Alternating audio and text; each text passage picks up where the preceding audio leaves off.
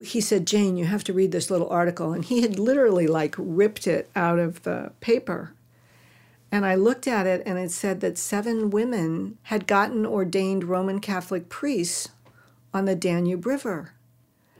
And I was like amazed and exhilarated and excited. I just could not believe that this had happened. Welcome to My First Day. I'm Andrew Bracken. For this season of My First Day, we're looking at life-changing events, key moments in time that help shape us into who we ultimately become. Faith is a funny thing, and where it comes from is often something of a mystery. Some of us find it in our lives, many others never do. For Jane Vaya, faith has been a central part of her life from her earliest years. Discovering a connection to Catholicism during her youth has helped guide her both intellectual and spiritual curiosity throughout her life. It has also brought activism, even conflict with the faith she loves. Here's Jane Vaya with her story of My first day, my parents were Presbyterians. So from the time I was really small, like 3, I was taken to church. I remember being really small and asking my parents questions about God. I don't really know where that came from, except that it was rooted in deep experience. I mean, I experienced, even as a really small child, the sacred. I don't know how. It was just there. I'm going to say I was somewhere between 5 and 8 when I first spent the night on a Saturday night in the home of a Catholic neighbor. And because they couldn't go to my church, either I went home or I went to church with them. And I don't know if I'm actually remembering the first time or not, but I embraced the silence. There's a lot of silence in Catholic worship. And I think there's a quality of beauty about Catholic worship that doesn't necessarily exist in Protestant worship. I'm reflecting on this, of course, as an adult, not from a child's point of view. As a child, I just knew I felt at home. This is where I felt like I belonged. I fit here. When I was 11, it was time to be confirmed in the Presbyterian Church. And I told my parents that I did not want to be confirmed in the Presbyterian Church because I wanted to be Catholic. And that was a disastrous revelation. They basically told me, particularly my mom, basically, if you love us, you won't do this to us. So I just quit talking about it. Like a lot of teenagers, getting her driver's license opened up a whole new world for Jane. Though how she rebelled against her parents is probably a little different from most kids. So I was in the choir from the time I was in kindergarten all the way through high school. And then when I began to drive, that was my spiritual liberation, because I would have to go to a particular service to be in the choir. So maybe it was the 9:30 service, and my dad was going to go to the 11 o'clock service. And so I would drive, and then after I did the Presbyterian service, I would get in my car and drive to a Catholic church. But I had to go to a Catholic church outside of my suburb because both of my parents were teachers and they were well known in the community. So I would drive out of our suburb to a different suburb where no one would know me, and I would go to Mass. And then I would buy a cup of coffee, and I would tell my mom, I'm going for coffee. And so I did that for years.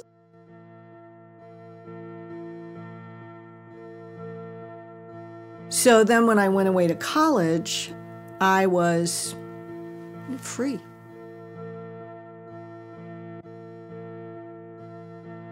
I could worship where I wanted to worship. So the very first place I went on campus after I arrived was the Catholic Church. I'll never forget opening the door to that church because it was, for me, breathtakingly austere, but beautiful.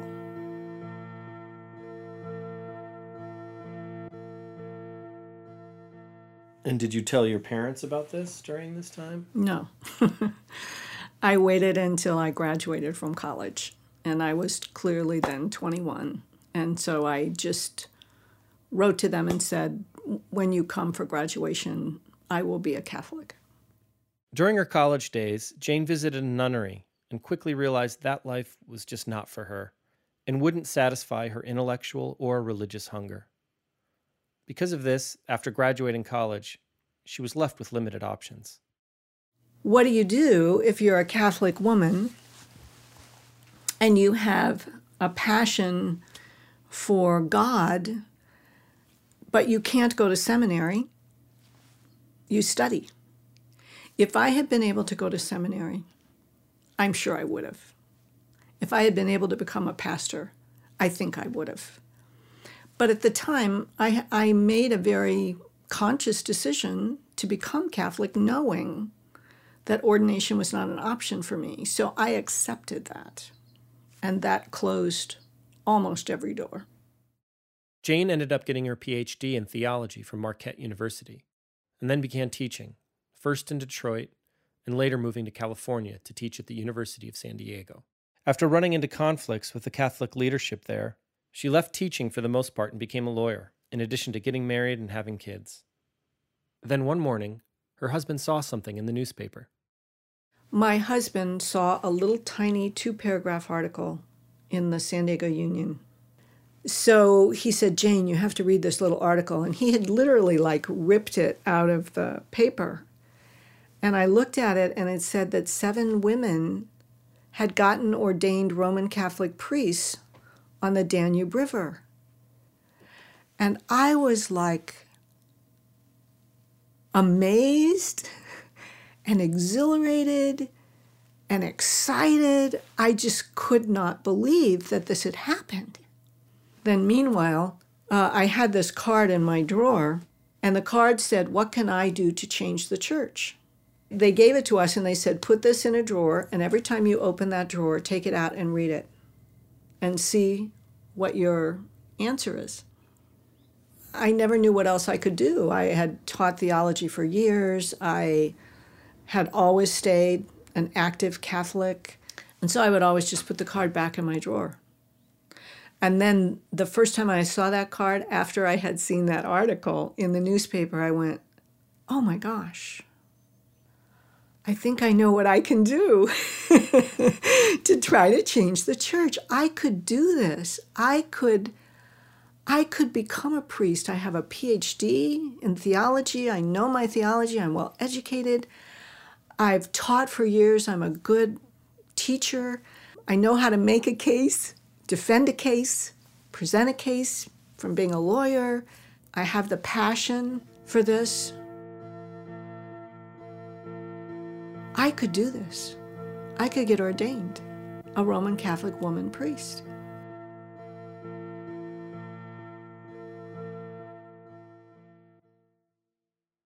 Before long, Jane was invited to be ordained in this new movement as a deacon, sort of the first step in becoming a priest. With her son attending a Catholic high school, she decided to keep her controversial ordination a secret, using a pseudonym to avoid attention. Jane, along with her husband Phil, traveled to Passau, Germany for the ordination. It's a small city, I guess you would say, and it is right on the Danube River.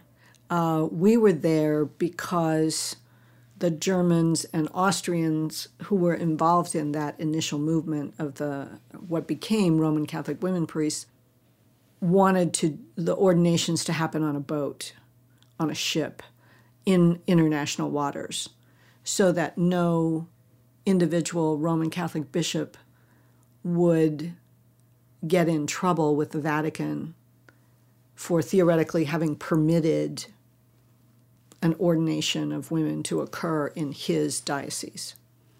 So they selected Passau. We just showed up. We went the day before, and we all stayed in this very, very inexpensive hotel. And then the next day was the ordination, and it was the Feast of Peter and Paul on June 24th. And the canonical church in Passau was ordaining male priests. And the bells were ringing, as they can only in European cities, and we were walking down the quay to get on the boat. And I remember one of the leaders saying, "We are ordaining more women than they are ordaining men today." And so then we got on the boat and did the whole ceremony on the boat. The gospel that they chose was the gospel about the storm on the lake and the boat being out on the Sea of Galilee and the storm coming up and the disciples trying to wake Jesus up and say, "Do something." And here we were on a boat, on a river. So she preached and she talked about the boat as a symbol of the church, and that from earliest times, the waters have been rough in the life of the church. And sometimes people in the church feel like the boat's going to capsize and the people in the boat are going to go under. She talked about contemporary scholarship, that many biblical scholars think that this story was really a resurrection story. It's put into the life of the historical Jesus, but that originally it was a resurrection narrative because Jesus was asleep and then he woke up and he calmed the storm. And what a huge storm his death was in the life of his original followers.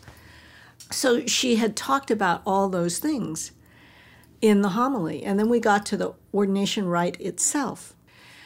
And so when it got to the point of laying on of hands, all 6 of us women had come forward. But what mattered was that as we began the ordination rite, the boat went into a lock. It stopped. It was stuck. It couldn't go. And so the ordination rite happened in the lock on the river. And then at the end of the ordination rite for the laying on of hands, the 6 women are kneeling there, and everybody on the boat got a chance to lay on hands. The tradition of the laying on of hands goes all the way back to the New Testament. People approach the person who is kneeling or sitting and just gently lay their hands on either side of the person's head whom they are ordaining. It's done in complete silence. Well, I think in the language of the traditional church, they believe that when the hands are placed, a bishop has the authority to call down the Spirit onto a particular person and empower them for this role.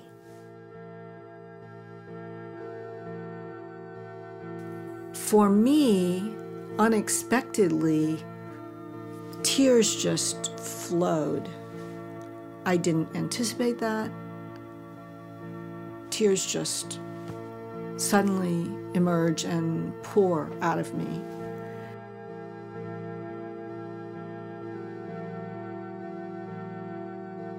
And so you're just feeling people come and put their hands on your head, affirming that they call you to this role and all the responsibility that goes with it.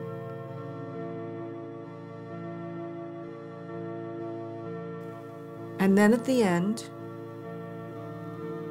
after everyone had laid on hands, and they gave us our stoles and put them on us so that we were now deacons, the lock opened up and the boat moved forward.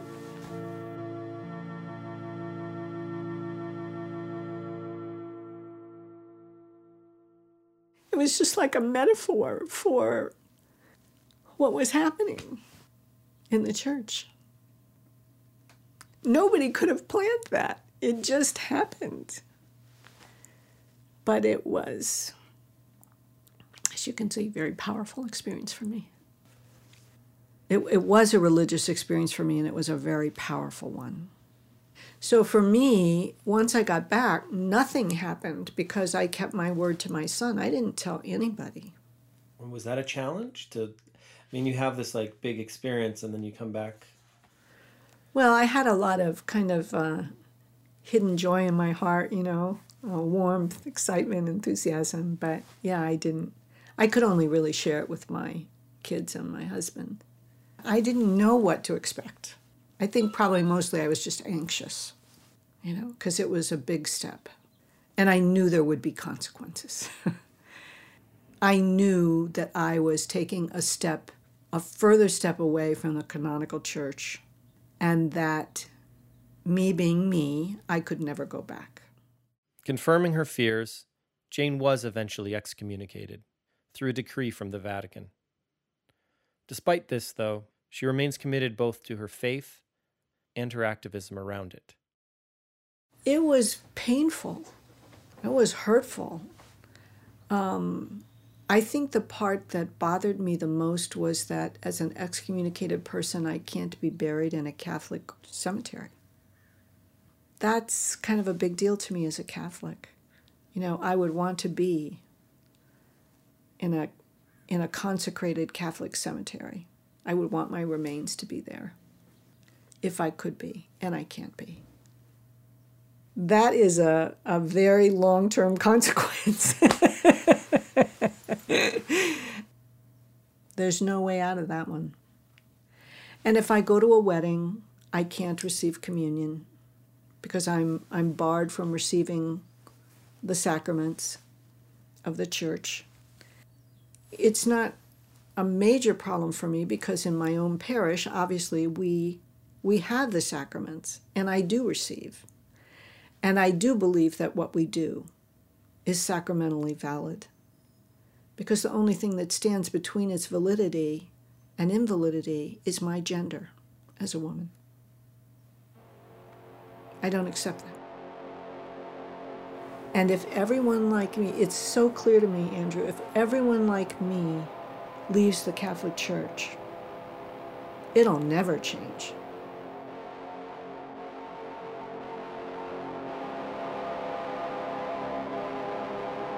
Thanks for listening. You can hear more from Jane on our Instagram and Facebook @MyFirstDayStories. Jane Vaya is now a bishop in the Roman Catholic Women Priest movement. You can find more about her by visiting her parish's website, mmacc.org. Our email is myfirstdaystories@gmail.com.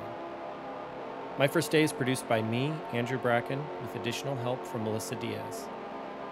Music by Chris Curtis.